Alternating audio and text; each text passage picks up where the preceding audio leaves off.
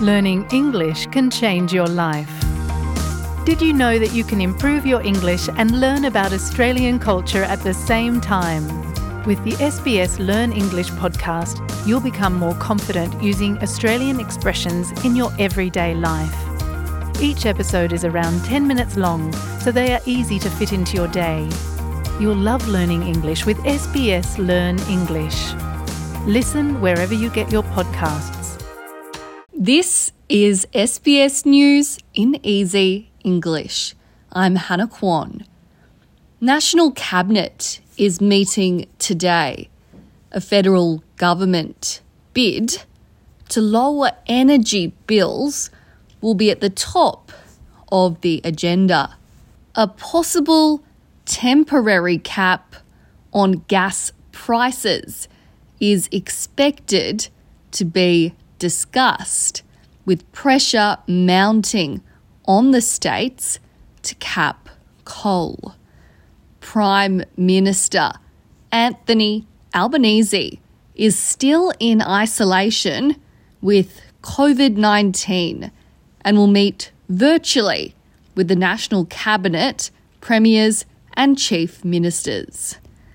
US basketball star Brittney Griner has been released from a Russian prison.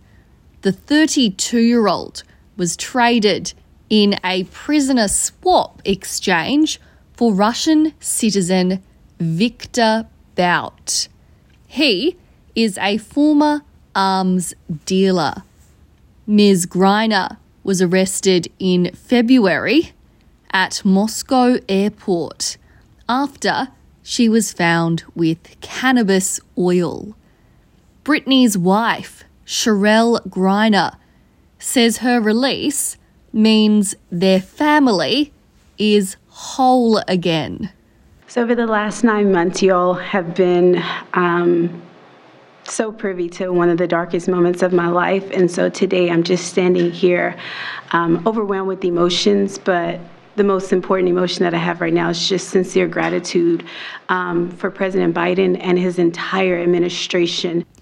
Australia's Foreign Minister Penny Wong says execution of an Iranian man who took part in protests relating to the death of Mahsa Amini is deeply disturbing. Tehran has carried out its first execution related to the nationwide protests, hanging a man convicted of blocking a street and injuring a security guard with a knife. Prince Harry has accused his family of ignoring the media's treatment of his wife, Meghan Markle. The couple have released a documentary on the streaming service Netflix, where they discussed racism, suggesting the royal family has a huge level of unconscious bias.